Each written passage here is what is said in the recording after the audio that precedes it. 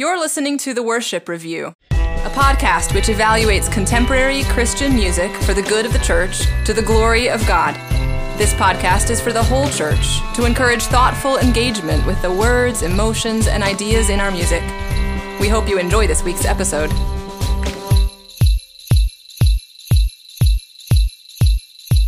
Good morning, good afternoon, good evening. It's 5 o'clock somewhere, and you are listening to The Worship Review. In this podcast, we evaluate Christian music. And right now, we're doing Christmas music or Advent music or whatever.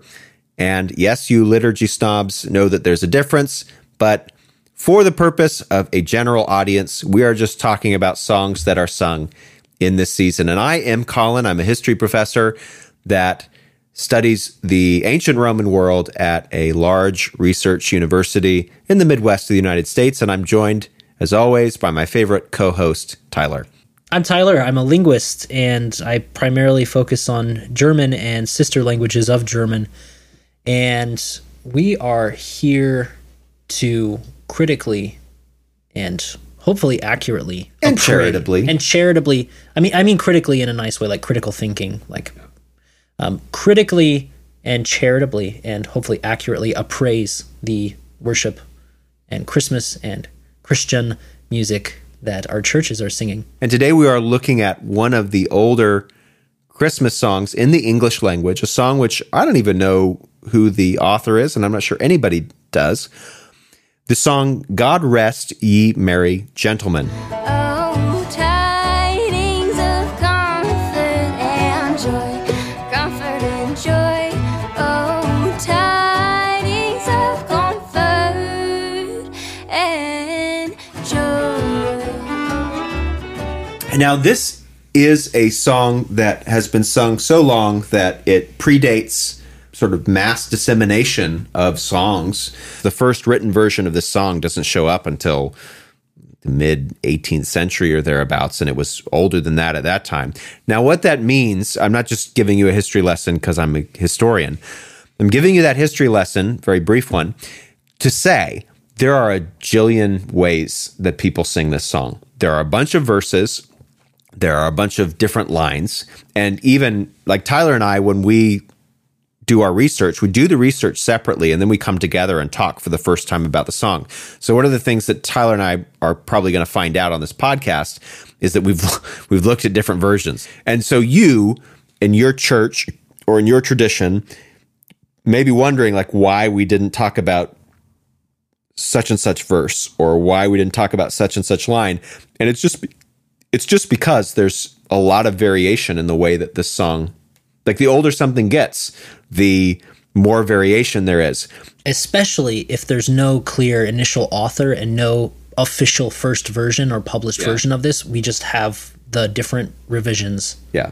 Which, by the way, and this is just an aside, an apologetics aside, it's one thing that makes the Bible so remarkable, by the way, is that despite all of the opportunities for there to be variations, and there are manuscripts here and there that have got some things different, but the fact that God's word has been preserved and protected so well over thousands of years is beyond the natural course of documents. I just have to say that. Anyway, that's just a very brief aside. It would take thousands of instances of minuscule chance all aligning all at once. Yeah. Like, well, this one, and yeah, this one says he did this before he did that, but that one says he did that before he did this. And you're like, yeah, but they both say that, and they're both thousands of years old. Yeah, and the fact that God's word existed for most of its existence before the printing press, it's shocking. Anyway, that's an aside. But so let's talk about this song.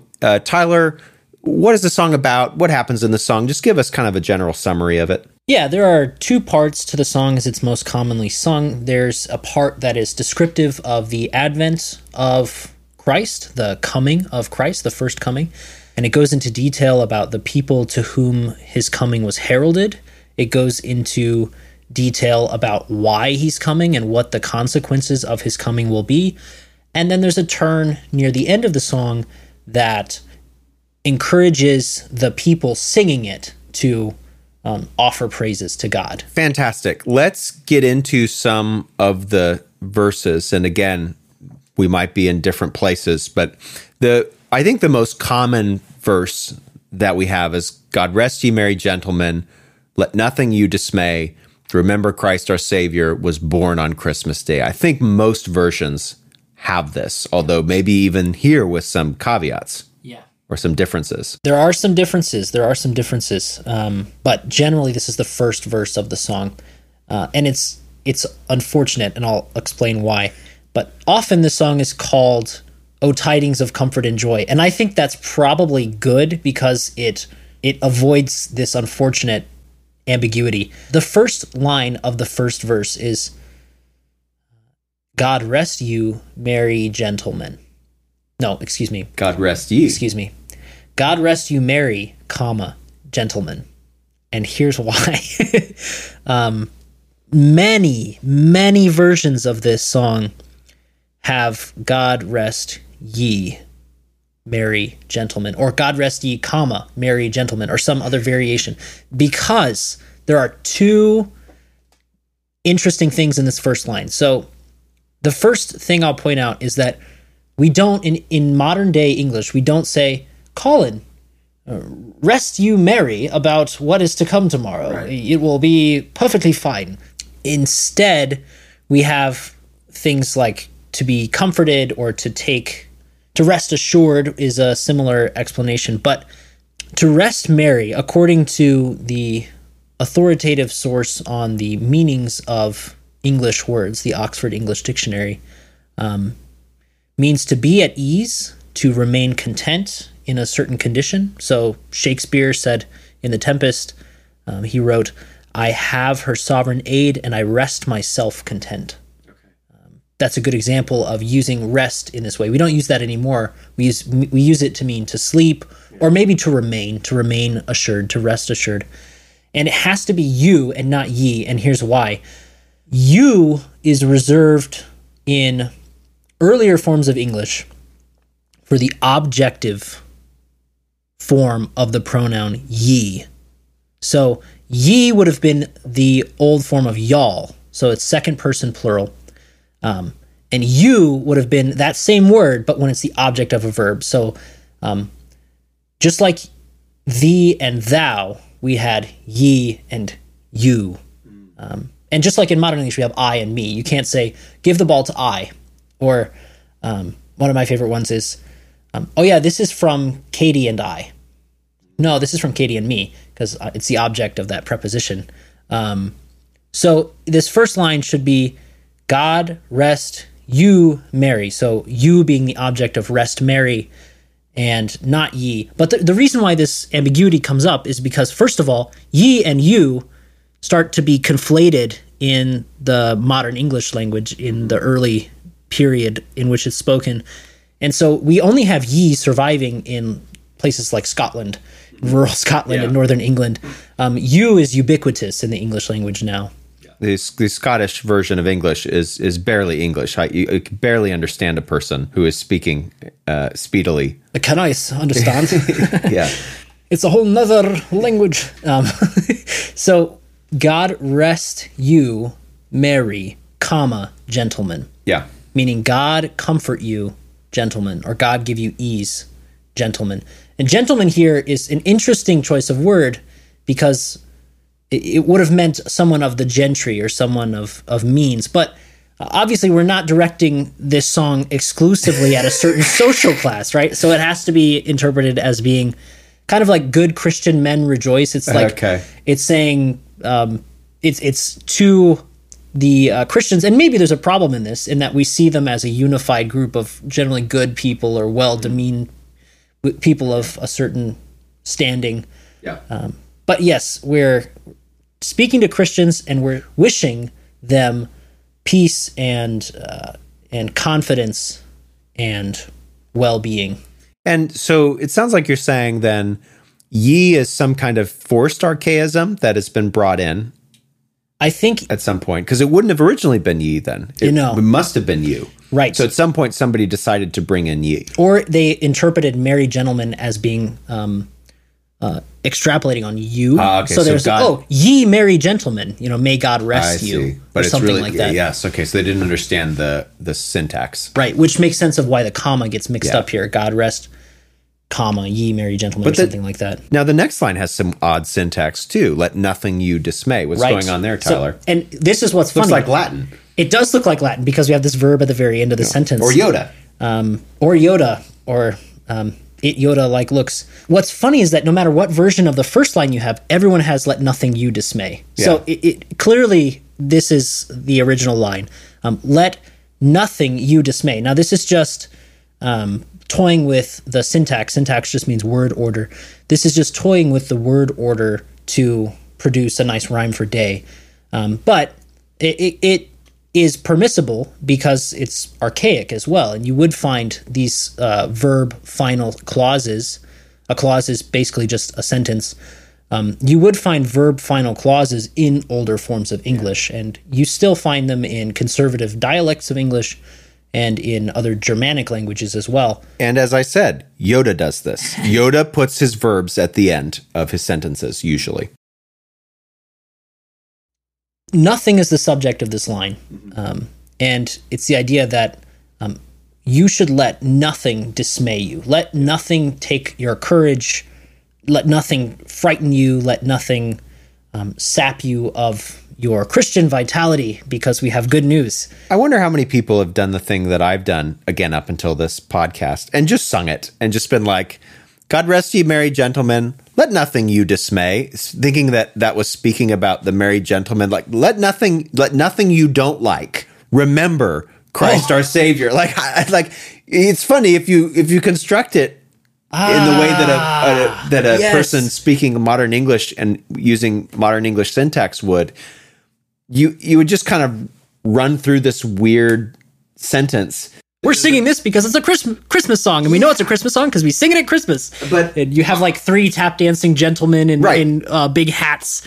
They're the ye merry gentlemen, right? Exactly. And then we have bad things that remember things. And it's just, I bring it up about myself again, just to say, like, I'm the sort of person who makes a podcast about analyzing worship songs, and I didn't even care about this. So when we sing songs in church, how many of us are just singing them and not at all thinking about what they mean? You know, I mean, clearly, I've done this a jillion times with God. I've sung God Rest Ye Merry Gentlemen hundreds of times, I'm sure. And I don't think about this, but I should. God rest ye merry gentlemen, let nothing you dismay. Remember Christ our Savior was born on Christmas Day. Remember Christ our Savior was born on Christmas Day. Yes. So this has to be tied to the reason why nothing can dismay us, and why, and the means by which God rests us merry. We remember that our Lord and Savior Jesus Christ was born. The trouble here is, was he born on Christmas Day as we understand it in this song? Was he born on December 25th? And the answer is almost certainly no. There's like a 1 in 365 chance that he was. There's no real scholarly reason for why. You know, we probably don't want to get into the whole can of worms about the, you know, early pagan festivals or even, you know, there's a whole discussion about this. I had a student last year who sent me a really good article that he wrote on this, but I don't have it handy right now. Student who's become somewhat famous now, actually. The conservative commentator Sean Hannity wrote a book which had some Latin on the cover, and this student pointed out that whoever made this Latin just translated something into Google Translate and then just used that without ever checking to see if it actually made any sense in Latin, and it's total gobbledygook in Latin. That is very funny. Yeah. Well, man, Leo was on NPR and all this, talking about this. It's good for cool. him. Yeah, it's pretty cool. That's brilliant. So Christ was born, and that should give us comfort. We don't know if it was necessarily the day that we now call Christmas Day. No. But there's nothing particularly remarkable about the 25th of the month that we happen to call December. To save us all from Satan's power when we were gone astray. And he was born for a purpose, Colin. He was born to save us all from Satan's power when we were gone astray. So again, we have this were gone instead of had gone. Mm-hmm. But what's interesting, I think, here is that this is mimicking language from the parable of the 99 sheep. Yes. So we were the sheep that had gone away, and the shepherd left his flock to pursue us. But what's really interesting is this saving us from Satan's power. Yeah, what do you think is... I mean, I have a thought as to what's going on there, but what do you think is going on there, Tyler? Yeah, I would consider myself a proponent of a theory of atonement that sees Christ as a sacrifice for us, not a ransom. And there are different perspectives on this, and one of the more prominent theories of the purpose of Christ's earthly ministry, and particularly his sacrifice on the cross, was a means to liberate us from captivity under Satan's rule. And I think that's what's being hinted at here, to save us all from Satan's power. That Satan's power is probably not original sin. Yeah, I agree with you. I think this is definitely referencing a ransom theory of the atonement.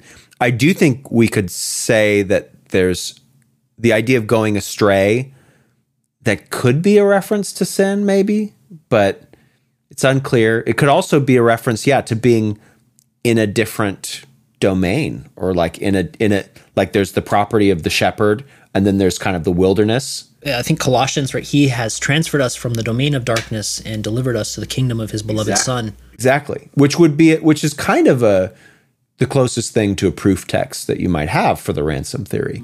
Do you see that as a potential proof text, because domain implies not merely region, but also even region has this, if like at its root there's a domine of the domain. A regio of the not region. Quite a kingdom, but like there's like an established authority yes, structure. Exactly. A place where a lord reigns, a power reigns. Yeah. I'm not saying that text, by the way, proves the ransom theory. I don't advocate the ransom. I'm just saying if a person holds the ransom theory, they would point to that text. Okay, very good. So Christ was born to save us from Satan's power in this song when we had gone astray. And then we are proclaimed tidings of comfort and joy. So comfort and joy, these are still words that we have and use them every day. Tidings we don't use much anymore. That's a weird one. When was the last time you used the word tidings? Just this song, around maybe. Christmas, probably. Good tidings. Yeah, that goodwill sort of things. Men. Yeah, exactly. Like glad tidings. This is just a fossil of older variants of English where this word was in everyday use. And there's an Old English verb, tidan, which forms the base of words like betide. Have you ever heard that? Whatever betide. Which betide just means befall or happen. And it probably has influence from Scandinavian languages too. But there's a word in Old Norse, tíðindi, which means tidings or news or information from afar. And so tidings is the Old English word for news, especially news from afar. Okay. There's also the German word, modern German word, everyone knows this word who studied a little bit of German, Zeitung, which means a newspaper. It's the same root. It has the tide. So, and obviously the Zeitung has Zeit as the first compound, but has nothing to do with, what time is it in the day, right? It's pointing back to this old form, tidings, news. So news of comfort and joy. Christ's birth is news to us of comfort and joy, especially if we're far off or we were in Satan's power, so to speak. In his domain. God, our heavenly Father, a blessed angel came, and unto certain shepherds brought tidings of the same. Okay, so Tyler, the next stanza that I think is most commonly sung is from God our heavenly Father, a blessed angel came, and unto certain shepherds brought tidings of the same.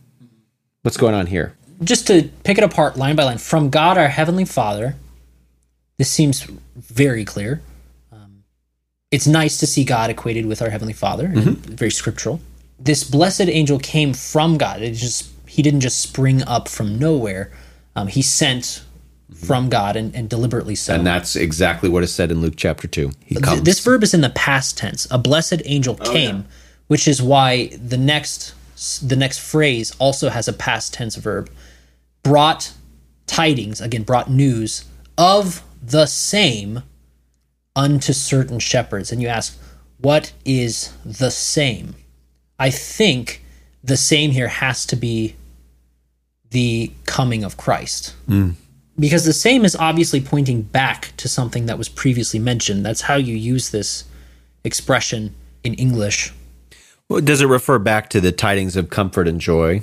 I would say that, but the problem is he brings tidings of the tidings of comfort and joy. Well, that would be kind of redundant, wouldn't it? Yeah. Would it be he brought tidings of the fact that Jesus Christ, our Savior, was born upon this day to save us all from Satan's power when we were gone astray? Tidings of the same kind as the tidings that we just sung about, which are that Jesus Christ was born on Christmas Day. Or, this requires less legwork.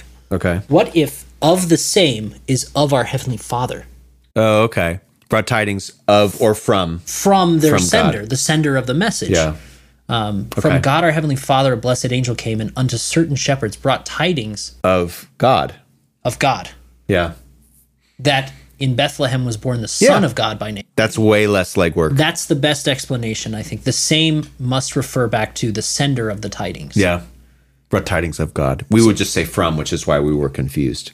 Yeah. How that in Bethlehem was born the Son of God by name. This requires some unpacking because we don't use by name in this exact same way anymore. How's it being used here? I think what's happening here is that the by name refers not to being born by name, because that doesn't make any sense, but the Son of God by name. I think this is pointing to Luke 1:35. The Holy Spirit will come upon you, and the power of the Most High will overshadow you.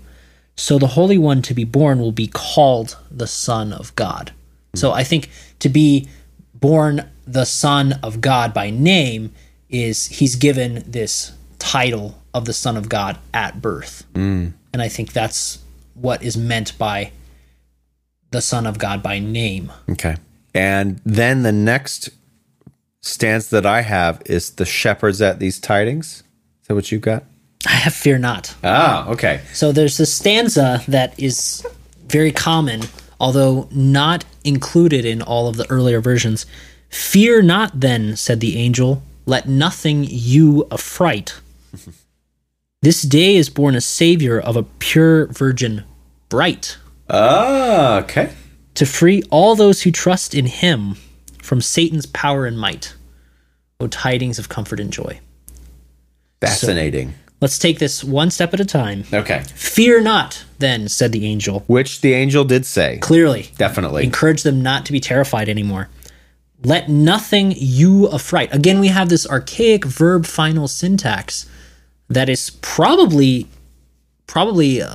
genuine here. It's not just meant for style. This comes from the noun fright and a Germanic prefix "a," which originally would have been indicating a movement or direction toward or direction away from, and then later came to be intensifying for verbs. And here, I think this is a kind of transitivizing. Transitivizing means it takes a verb that did not take an object and now makes it the kind of verb that can act on other things. So something, so you can say I fear or I have fright, but that affrights me or that frightens me. Those latter two are transitive verbs because I can be the object of those verbs. So again, we have nothing complemented by let. Presumably, it's some of these older words and older constructions that give scholars the hints at the age of this song, because English is undergoing some changes, and a lot of these words would have fallen out of use at particular points in history. So the fact that they're still there in the song suggests its age. Yeah, and some older rhyming schemes can point us to regions and times that this was sung in. I'll have a thought on that later. Mm-hmm. So affright just means frighten. Let nothing frighten you. Let nothing scare you. This day the angels are not just talking about Christmas Day generally, but this day specifically, is born a Savior. Again, we have texts that are there. It's almost a paraphrase of the actual words of the angels, of a pure virgin, bright. It reminds me of Silent Night in some ways, but only this time the radiance isn't coming from Jesus, it's coming from Mary? Yeah, and I wonder if this gets back to some earlier Catholic conceptions of Mary. So she's not just pure, she's not just a virgin, but she's actually kind of beaming in a Again, going back to the nimbus or the halo around her. Yeah. And maybe this is meant to be fair, to point to the idea true. where like fair means light of skin, but it also has these connotations of beauty in Older English as well. French too. In French. Yeah. Excuse me, I'm laughing like an American. Sorry. Yes. So it's possible, but again, it doesn't say fair, it says bright, and I think we have to take it at its word. Yeah. To free all those who trust in him from Satan's power and might. Now here we have, and I don't want to imply that we would rejoice at the limiting of the atonement or the particularization of the atonement, but this is more in line with what we see in Scripture. The beneficiaries of the atonement here are people who have faith in Jesus Christ. That's in line with what we see in Romans 3:21-22.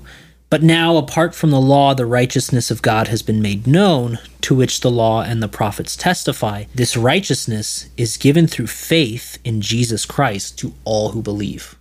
This is a very scriptural idea. The shepherds at those tidings rejoice much in mind, and left their flocks a-feeding in tempest, storms, and wind. Okay, now surely you have the shepherds at those tidings rejoiced much in mind. Do you have this one? I do. Okay. Tyler, break it down. Yeah. Okay, so we return now to the shepherds, and we see what they do when they get this news. They rejoice much in mind.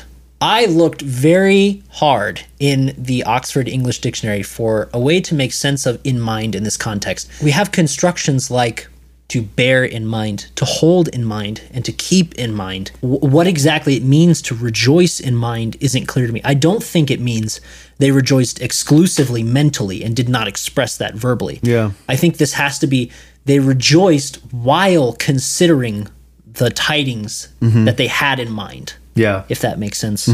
But I'm not certain on this, Colin. It's not clear, and it's a really rare construction. And it's strange too, because you might say, okay, well, this word mind was used to rhyme, but then the word that it's supposed to rhyme with is wind. At least we say wind. So we do have mind and find, but then wind sticks out. Now, I have a thought on this, but you're the resident linguist, so maybe you... Okay, so we may be tempted to think this is slant rhyme. We may be tempted to think that. It's possible. But there's a reason why we should be cautious of that explanation, and that is there is attested in Middle English, so the period between Old and Newer English, a closed syllable lengthening, where some vowels that were closed by consonants following them lengthened. Older English had vowels that were short that correspond to long vowels in modern English in words like bead, blade, whale, spade. So how would those have been pronounced? They would have been pronounced with their respective shorter vowels. So bead would have been bid. The problem is the lengthening fed another sound change in English that moved the vowels. It's called the Great Vowel Shift. It moved all of the vowels in Middle English around, such that E became E became I. Okay. It's possible that this mind is really meant to rhyme with the other words, but it's undergone some changes. You think mind has undergone changes? Yeah, I think mind has undergone changes in our modern English that would not have been changed in the earlier versions of the song, in this carol, as it would have been sung in English. So it would have been mind, wind, and what's the third one? Find? Find. I wondered if it was wind, because you have in English wind, which is an alley or a street. And this is a very old term. This also was the same word that was used for wind, that it was actually W-Y-N-D. And so you have a W-I-N-D, an alley, or a small road. And you also have a W-Y-N-D at one point for the wind. It's often found in Welsh still to this day. The only problem that I am finding with that is this stanza does not appear in the oldest written version of this song from the mid-18th century. It does appear in the early 19th century. So it could be that it's a variant version that was maybe regionalized to a particular part of the world that may be pronounced wind that way. See, that only has to change one word. Yeah, whereas yours has to change too. But you know a lot more about this than I do. The thing is, I'm not convinced that the circumstance that we happen to say these three words differently in our version of English now should be the metric by which we determine what's reasonable for change. But you're right. You're correct. Mine means that I have to change two pronunciations in the stanza. Yours means I only have to change one. But that's from modern English. You're right. And if the whole vowel structure changed, then that doesn't really matter, right? And it wasn't always consistent, the words that it affected. So, like, here's an example of modern American English reflecting a variety of English that did undergo it. The past participle of shine in modern English is shone. Yes, but I know I say, because I'm influenced by the UK, so I say Sean. In fact, I think I said this on the podcast the other. I think you probably did. Yeah. So, yeah, you definitely did. I heard it. That's a closed syllable. The N closes that syllable, and you have a conservative pronunciation that never lengthened that, and that long vowel never underwent the change into O that we now have in modern English. Shone. You still have Sean. Yeah. I would come down on this as being originally a rhyme that through some inconsistent changes in the history of English has become slant rhyme. Yes. We're just unsure of which words exactly. Yes, and I'm not certain on it. I'm not certain on it, but I think we can definitely say that happened. Yeah. Yeah. So that's what's going on there. You've been listening to the Language Review. Yeah. All right. Now we get to left their flocks a feeding in tempest, storm, and wind. We haven't actually talked about the content of this. I would say one thing. I don't know that there was actually a tempest, storm, and wind. I'm trying to figure out where that came from. Yeah, I think this is embellishment, but it's meant to point to a truth that they left their flocks in the field, which would have been career suicide for a herdsman. That's like leaving your bank account out in front of your lawn or something. And shepherds in Israel are not exactly rich people. There is a long-standing idea in many ancient cultures, including ancient Near Eastern cultures, that shepherds are we have this idea, almost a noble idea of the shepherd, but that the shepherds were the dregs of the earth in the ancient Near East. They were people who were not tied to the land. This was a marker of civilization, was in some way being involved in agriculture. And shepherds were nomadic. So they were viewed as not members of a community. They were viewed as strangers. They were viewed as people who could potentially be intermingled with bandits. They were viewed as dishonest people for all of these reasons. So these are not people who would have, if they were thinking straight, would have just left their flocks. They were clearly moved by what happened. So they heard this news. They were told not to be afraid. They rejoiced, and then they left their flocks a-feeding. Which, Colin, I don't know if I know the origin of this, but it's meant to communicate a progressive verb, a verb that is currently happening. Yeah. Right. So, feeding means the the flocks were in their fields eating At the by present themselves. moment, yeah. Exactly. Yep. And they went to Bethlehem straightway, in case you didn't already get that. Straightway. Yep. They went directly to Bethlehem to find the Son of God. And that lines up with Scripture. Scripture says that the shepherds made haste in Luke chapter 2. Straightway. Yep. Very good. So they go there to find the Son of God. Booyah. Right? Perfect. Clear declarative statement. Yeah, which we saw earlier. The angel said he was the Son of God by name. Here it's the Son of God that they're looking for. And they find him. And they find him. And now the 5th verse. Now to the Lord sing praises, all you within this place, and with true love and brotherhood each other now embrace. This holy tide of Christmas all others doth deface. Oh, Now to the Lord sing praises, all you within this place, and with true love and brotherhood each other now embrace. This holy tide of Christmas all others doth deface. O tidings of comfort and joy. Okay. So, I have not sung this verse. So you'll have to tell me a bit about this. okay, I've sung this verse. I don't, I've obviously defaced this song. you have defaced it. This is the transition that I was talking about earlier, where the song goes from describing things that happened and confronts us with some imperatives. And imperatives are things that you're being told to do. Sing praises, all you within this place. This place presumably is I imagine that this place is a church or a room in which people are praising. And we're being impelled to sing praises to God and embrace one another now. So hug one another. I think probably also figuratively, like welcome and be of good disposition toward one another with true love and brotherhood. And it doesn't connect it to the following line, but the following sentence is, this holy time or tide of Christmas, all others doth deface. So when we think of defacing, we think of a kid with a spray paint can sneaking out at night to go and destroy some maybe statues and spray paint them. But it has an archaic meaning that's been lost, and it means to overshadow or to outshine something. And I have another example. It's like literally just to deface it, like to take the face, the brilliance of a face, and like make it look smaller by comparison. This is an interesting idea that the brilliance of Christmas outshines all other times in the Christian year. Yeah. Is that true, Colin?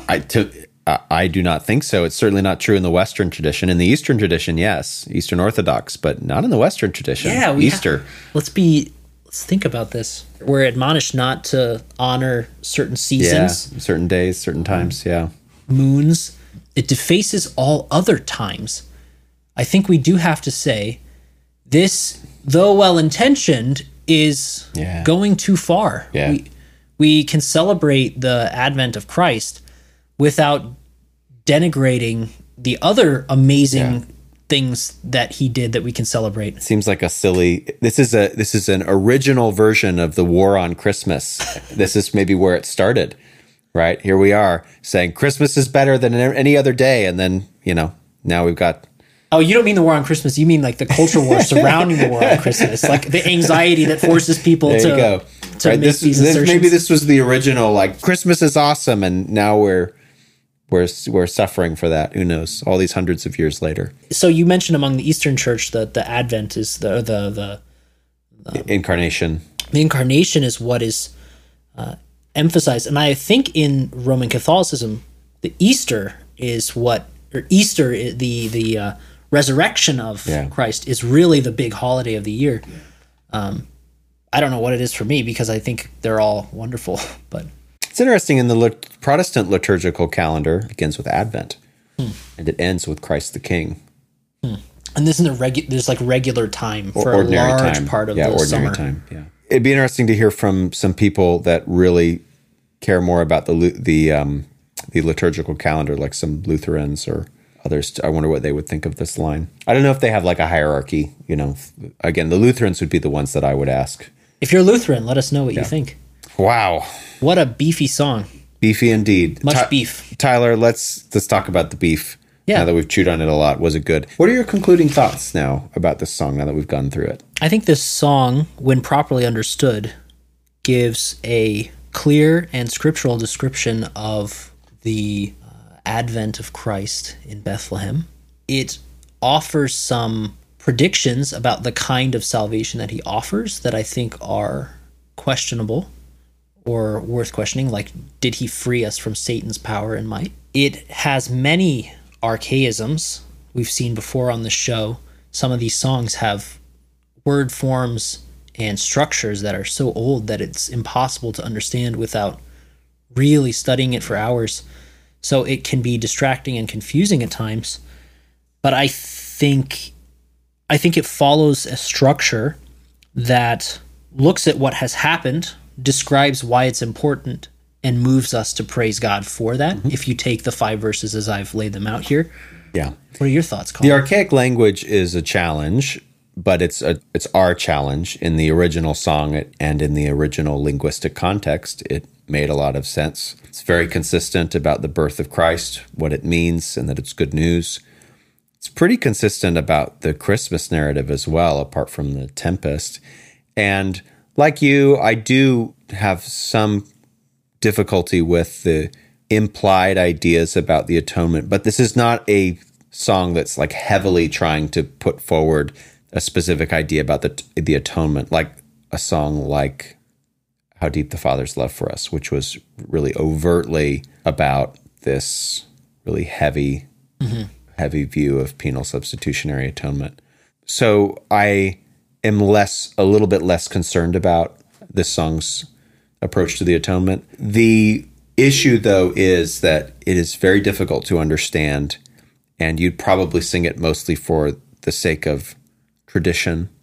It is nice to have a song that encourages people to think of the news of Jesus' birth as encouraging, something that brings happiness and joy and fortitude, if you translate Mary in that way.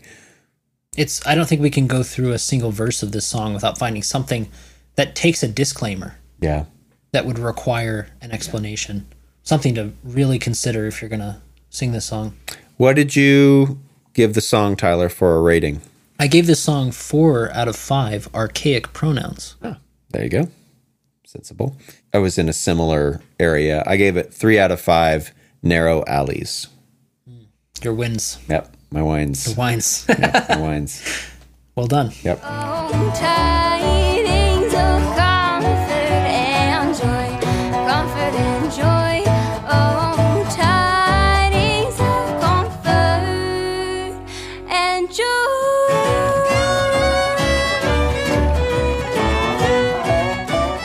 Thank you so much for listening to this week's episode of the Worship Review. We do invite you to check out our many podcast episodes we now have recorded on our website, theworshipreview.com. We also invite you to check us out at Twitter and follow us. We also invite you, if you feel so inclined, to support the work that we're doing. We are paying for the website and everything else out of our own pocket, and any small contributions you can make to offset that would be much appreciated. Merry Christmas. You've been listening to The Worship Review. Please subscribe to the podcast, leave a comment, or email us at feedback@theworshipreview.com. We accept donations at Anchor FM/theworshipreview and patreon.com/theworshipreview. Thanks for listening, and we'll see you next week.